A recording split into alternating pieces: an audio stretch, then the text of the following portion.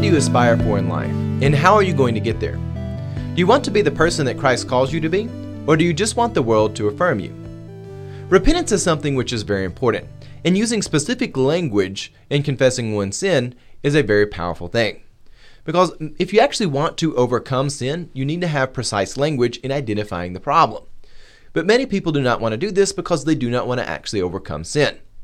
Welcome to Kingdom of the Logos, a Christian program of critical thinking and adventure produced by clergy in the Church of the Nazarene. I'm Pastor J. Dylan Proctor. I'm Anthony Allegria. And I'm Mike Proctor. Yes, Pastor Amanda is out today, and Pastor Mike will be filling in. In this episode, we're going to be talking about the concept of repentance. And this is the topic of the number 8 Article of Faith in the Church of the Nazarene. And one of the symptoms that our culture is collapsing is that people are no longer aspiring to things just above themselves. They just want the world to affirm them without regard for the condition of their heart. In the church, we realize that this is empty. Acceptance is not the same thing as love. Love actually wants people to do something more than just the natural fallen state that people are born into. What do you all think about that? Is acceptance really something so different from love? Absolutely. I think that acceptance is much different from love because one of my definitions that I use for love is seeking the best for the other without any benefit to self. And so acceptance is very much different from love. Anthony, what do you think about this? I think that one of the biggest reasons why we see a lot of people find it hard to find the difference between them is the aesthetic. Because love in a sinful situation does not look very pretty every time. Yeah, it can look very complex. Yeah, people want the easy route. And empathy is not the same thing as love either. But we live in a day and age where critical thinking is just, it is offensive to the pagan gods. You can't think critically. You can't make distinctions between different things. And we're going to talk about all that today because having precise language is important. But especially when you're dealing with problems, precise language is important. In the church, we realize that a life without aspirations, that's empty. Repentance is a great tool for giving people hope and aspiration. And that's something which is not immediately obvious. But you see, what happens is one repents, they recognize that there is a shortcoming in their life. They have not met some expectation. But of course, you only would repent if you realize there's a sin problem. You're only going to repent if you actually have expectations and you have aspirations. Therefore, it's a bit of circular logic where if you recognize that there's a shortcoming, you recognize that there is something above your current position. You see something beyond your immediate surroundings. You want to aspire for something better. Therefore, repentance, it is a tool for hope because it is a way of us looking around and saying, look, there's a clear problem and we must address it and go past it. Do you all not agree that repentance, it is a great tool for hope? Anthony, what do you think on that? I would say that there is this huge connection between seeing the need to repent and expectations and aspirations. And I think that that's also why we have this dichotomy between acceptance and love as what's good in these situations is because for the people who do not have expectations and aspirations, it's actually really, it seems needlessly offensive to go and try to correct people or to stop them from walking off the cliff they seem to be throwing themselves off of because you're attributing to them more goal and motive than they actually have. And so that can be something that people want to fight very seriously. Yeah, Pastor Mike, what do you think about this? Well, in the Old Testament, the main expression for repentance is also a return or turn. And so this turning is constantly seen by the prophets calling the Israelites to return to God, to turn to God. And so this repentance in the Old Testament is a complete expression of accepting your identity in Christ Jesus, but more so than that, it is a reorientation of one's whole life and personality. So even in the Old Testament, that reorientation of one's entire life is completely a change. So there is a complete desire in that change or aspiration, as you would say. Right, and even before Jesus Christ, in the Old Testament, you see people, or before Jesus Christ manifest in the Advent there with Mary, you see there is a need to follow the call of God, and that is where one should orient themselves. And of course, Jesus Christ, while the Word is eternal, the sequence of events are as they are. Well, recently I finished the book Around the World in 80 Days, and I love it. It's a great, fantastic novel. But throughout the book, as you might guess, there is this idea that they're aspiring to get around the world faster than anybody else has. And this is not an easy task, and there's a guy that's hunting them. And I think one of the things that's just really interesting is the guy that's hunting them, he's a detective, and he realizes that if he can get them hung up on a small offense in Hong Kong, he can delay their journey, and everything kind of collapses for our archetypal hero there in the story. But what happens is when the main character, Phileas Fogg, and his companions, they're there before a court in Hong Kong, the judge, he gives them the accusation, says, y'all desecrated a holy site back in India. And Phileas Fogg, he stands up and says, we did it. We're guilty. What is the fine and what is the bail? And he lays the money down, and they leave and they go along their way. And the guy that's trying to antagonize them and delay them, he realizes he has no power over them if they will simply lay down their confession. They lay it down, they pay their fines, they give their penance. You can't hold them up. Their willingness to repent and confess their shortcomings, it was liberating, and it kept them from being held back. Now, that's not to say that one should just look at confession as an idea where you say, well, I sinned and I want to be back right with God, so I just confess it, and it's sort of like a get out of hell free card where one just simply uses it as an excuse to continue sinning. There is this aspiration that you want to be transformed out of that, but at the same time, for people as they are saved and they start to look towards sanctification, they should recognize the very importance of confessing sins. Any thoughts on that before we go to the article, Pastor Mike? Oh, absolutely. I think that as Dr. Dunning would often say, that grace goes hand in hand with the knowledge, or let me restate that, the knowledge of grace and the knowledge of sin go hand in hand. And so, therefore, faith and repentance really come together. And when one has faith, there is that turning and that alignment that frees them from sin, and it is extremely liberating and extremely important to our belief. Well, let's go on and read our article, and this is again article number 8 in the Church of the Nazarene. Pastor Mike, would you read this article for us? Absolutely. Article 8. We believe the Spirit of God gives to all who will repent the gracious help of penitence of heart and hope of mercy, that they may believe unto pardon and spiritual life. Repentance, which is a sincere and thorough change of the mind in regard to sin, involving a sense of personal guilt and a voluntary turning away from sin, is demanded of all who have, by act or purpose, become sinners against God.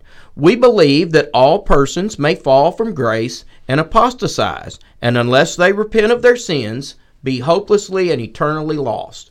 We believe that regenerate persons need not return to sin, but may live in unbroken fellowship with God through the power of the indwelling Holy Spirit, who bears witness with our spirits that we are indeed children of God. All right, so let's talk a little bit more about confession.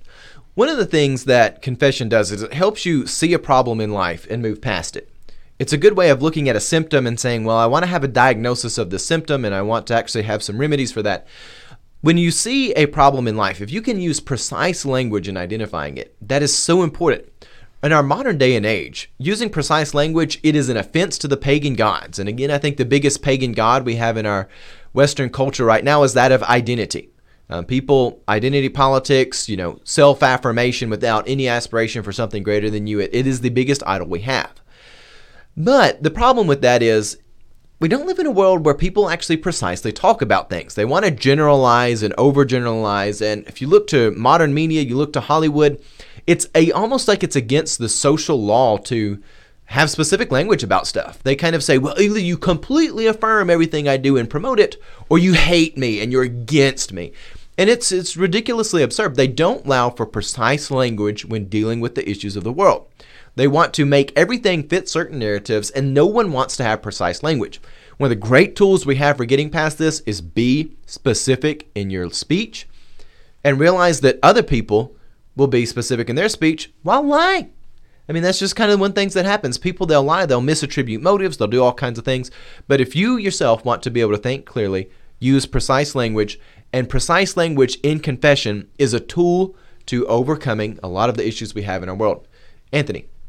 Another advantage to using precise language is sort of along this idea of living in accordance with the spirit of the law rather than the letter of the law. And so by that, I just mean, for instance, if I say that my sin is addiction and then I don't go on to describe it, well, here's your 2-bird sacrifice, and maybe you throw in your first lamb, and then you're done. You've done the one-size-fits-all solution to your sin, and you can move on.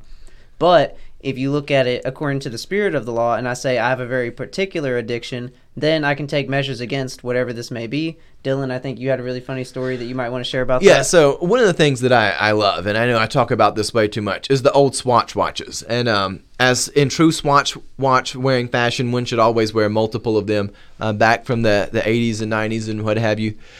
I love buying them and repairing them. And as you can see with the ones I've got on, they've been repaired with 3D printing. Just a hobby of mine, and I pick them up. Some of them I've paid a bit for. Some of them I buy for a couple for maybe a few dollars. I realize that, and I'll leave this up to the audience if they think this is sin or not, but I realize that I have a problem with if someone shows me a broken Swatch watch, I will buy it.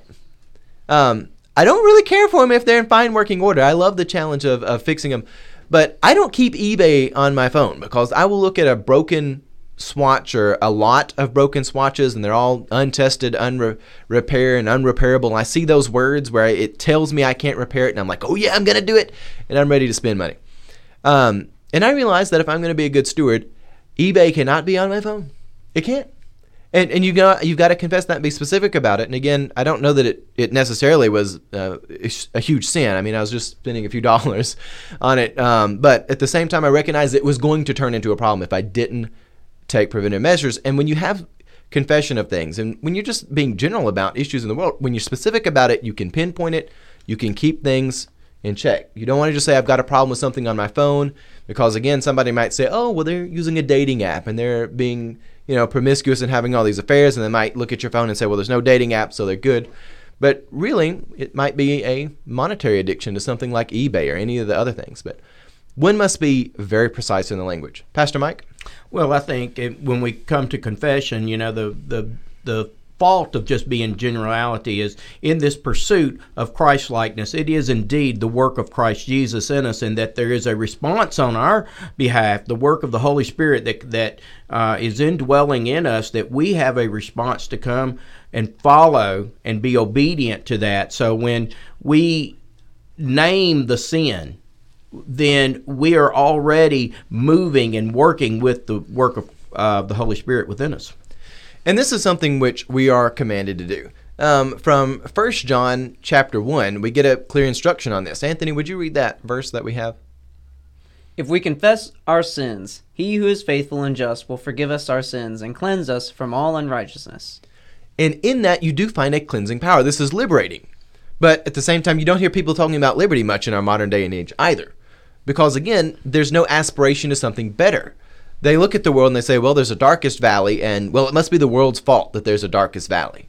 And to some extent, well, maybe it is the world's fault that there's a darkest valley, but you're there, and you blaming that on the world isn't going to get you out of there. If you actually want to make some improvements in life, you've got to put a clear label on things, and you've got to start moving. You have to take some initiative. Christ, while going and embodying the suffering of humanity, again, he is the suffering, dying Savior. When he goes to the cross, he wants to make a pathway for people. But you have to be willing to receive that. You have to repent where you're at and move forwards. Anthony? I will say that this is sort of side topic, but in relation to what you said, a lot of times we think that personal responsibility is only related to those things which you caused.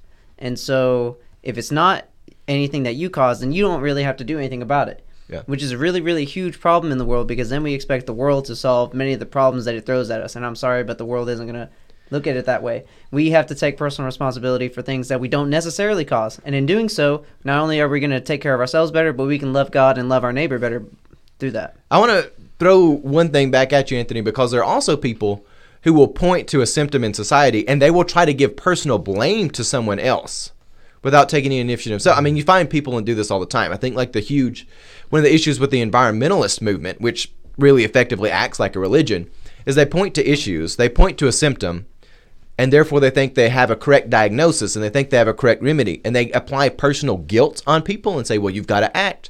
even though their diagnosis and their remedy may be completely wrong. Oftentimes, their remedies are actually counterproductive. So Yeah, a that's lot of times pretty they bad. are. So you've kind of got to have a lot of wisdom in this. Again, discernment is important, and critical thinking is important.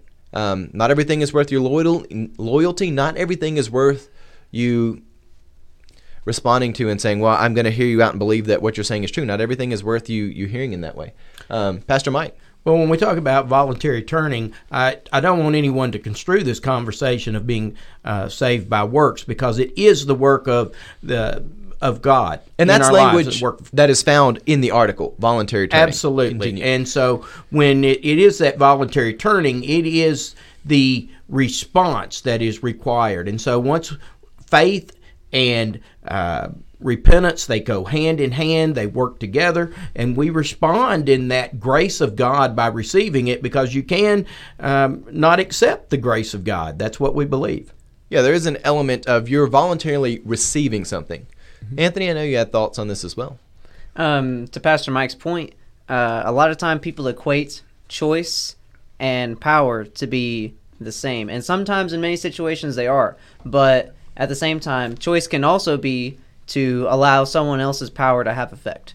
And so in this situation specifically, it is a voluntary decision to turn away from sin, but it is by the power of God that we are able to. Yeah, exactly. Choice and power are not the same thing.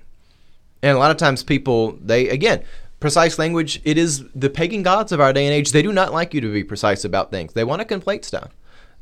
It is an offensive thing to them. And even the word offensive itself is kind of their new language for sin. So it's a nasty situation that we find ourselves in. But anyways, another concept that we find explicitly outlined in this is that the regenerate person, and again, I know that sounds like high language, those posh people over there on the screen talking about regenerate persons, but the regenerate person need not return to sin. Now, in the Church of the Nazarene, we have a theology of sanctification, and you'll find this in many places. You'll go and you even look to Scripture, you look to the New Testament, this idea that you will be perfected in Christ, this idea of total transformation. One of the faults that we have in the Church of the Nazarene is we don't spend enough time talking about repentance, because we assume which people are saved, while on paper, we say that is different from sanctification. We're not as good as walking people from salvation to sanctification as perhaps we should be, because repentance is an important thing, and we don't talk about that very much. We kind of pretend like sin doesn't exist when there's a sanctified atmosphere. But the thing is, as sin creeps and crouches at the door, and even for someone who is sanctified, sin is still creeping and crouching at the door, wanting to come and get you. And the regenerate person, in other words, someone who has been regenerated into the image that Christ would have us be regenerated into, while there is this new life, they still have to be aware that sin is crouching at the door.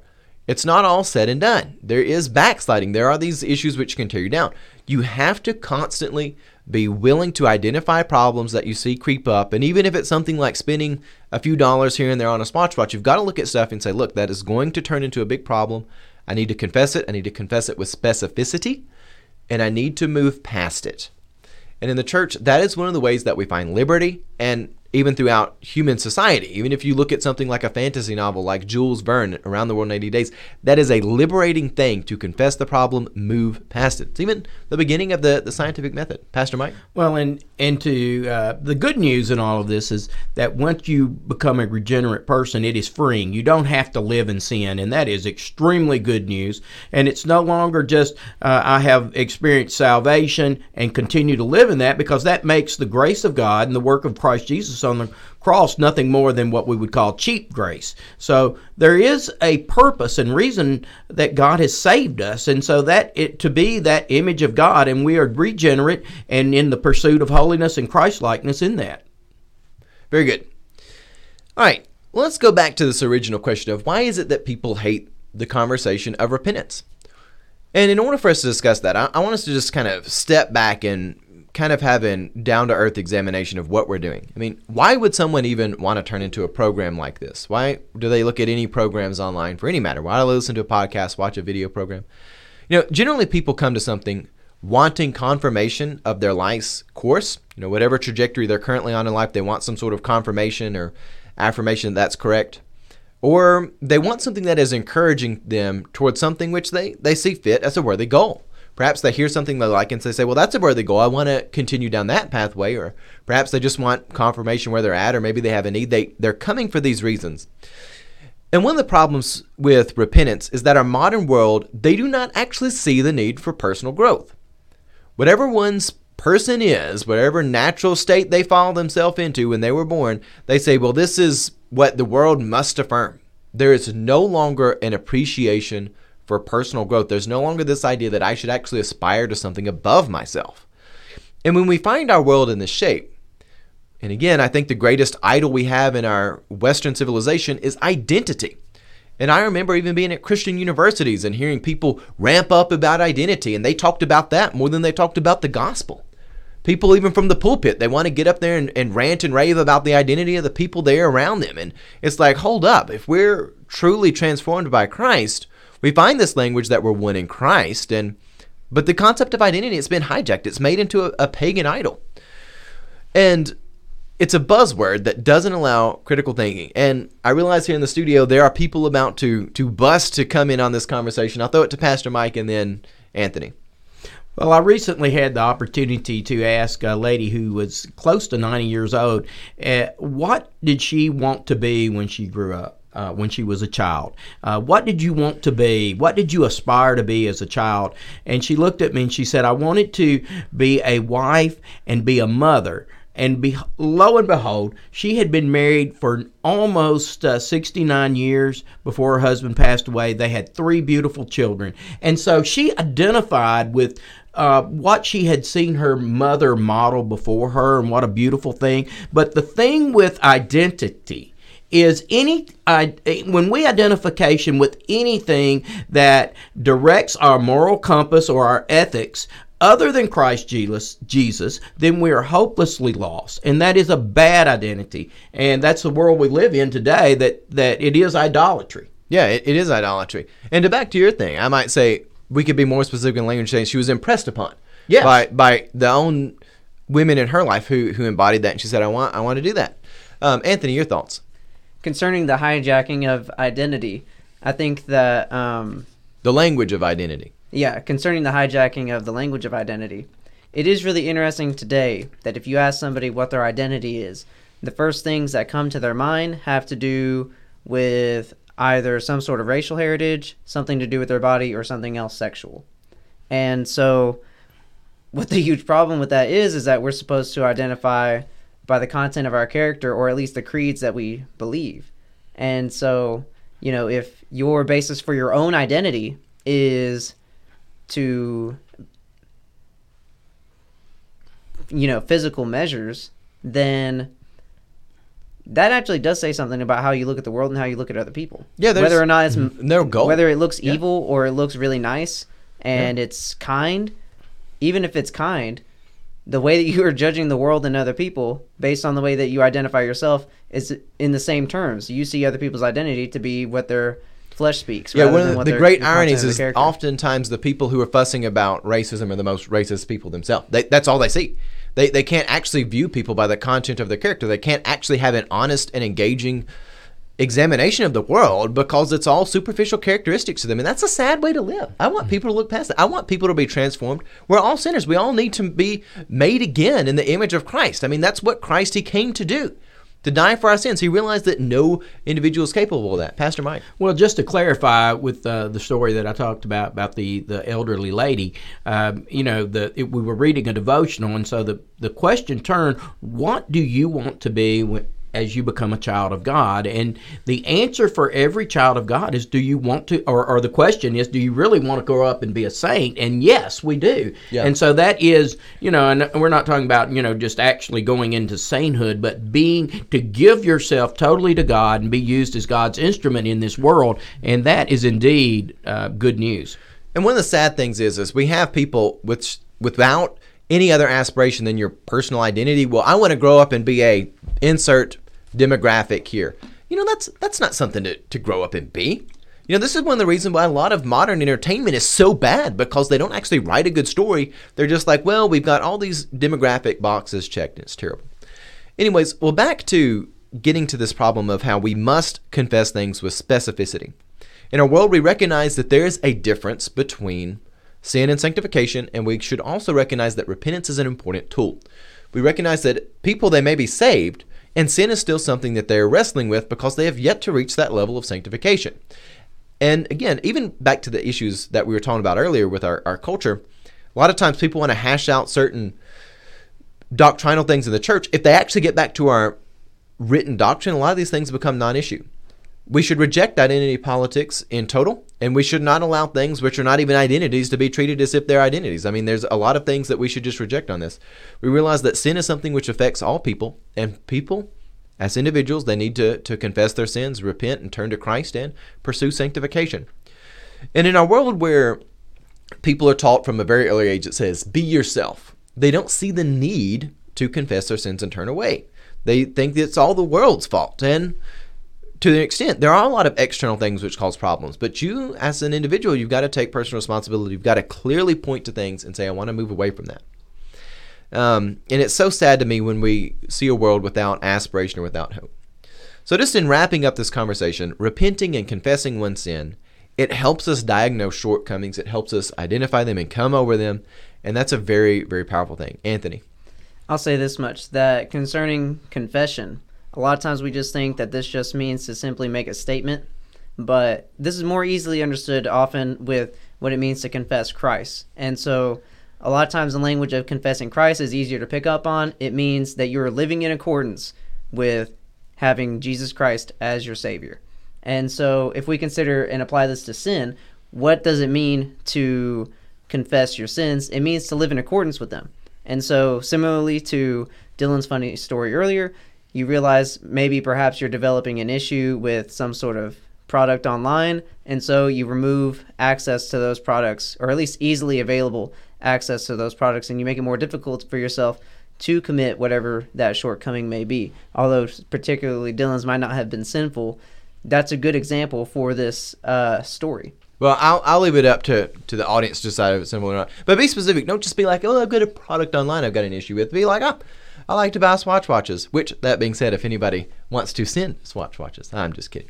In all honesty, though, any final thoughts on the idea of repentance and, of course, the connection with that with confession? Any thoughts on that before we close, Pastor Mike? I'd just like to say this, and so, to go behind what Anthony said, if we look at ourselves in the mirror and then we look at Christ and then there is a need for us to confess that there is a difference, then obviously that is repentance and confession that says, Lord, transform me. I confess that there is that difference. And so repentance is a very important part of what we do as Christians, because we are still responding to the Holy Spirit's work in our life and transforming us and moving us into that Christ-likeness and pursuit of holiness. Well, with that, thank you for joining us. Again, I'm Pastor J. Dylan Proctor. If you want to help us out, and again, we really need your help to further the program, we are undergoing some renovations around here, not just in our technology, but more or less in the structure of the program and our trajectory, and trying to get more people involved in it and trying to grow our numbers. One of the biggest things you can do is grab a link to our content and share it. We're trying to grow our YouTube audience, which, again, a lot of things work against us, but please help us out. Grab a link, share it with your friends. Follow us on YouTube. Again, we're Kingdom of the Logos. You can download our free podcast, SoundCloud, iTunes, iHeartRadio, I believe. There's a lot of different places where it's at. Download it, take it with you. CastBox is another free one. It is free. However, if you would like to donate monetarily, you can do that at patreon.com/Kingdom of the Logos. And we thank you so much for joining us. If you have any questions or comments, send them to us. With that, God love you and have a blessed day.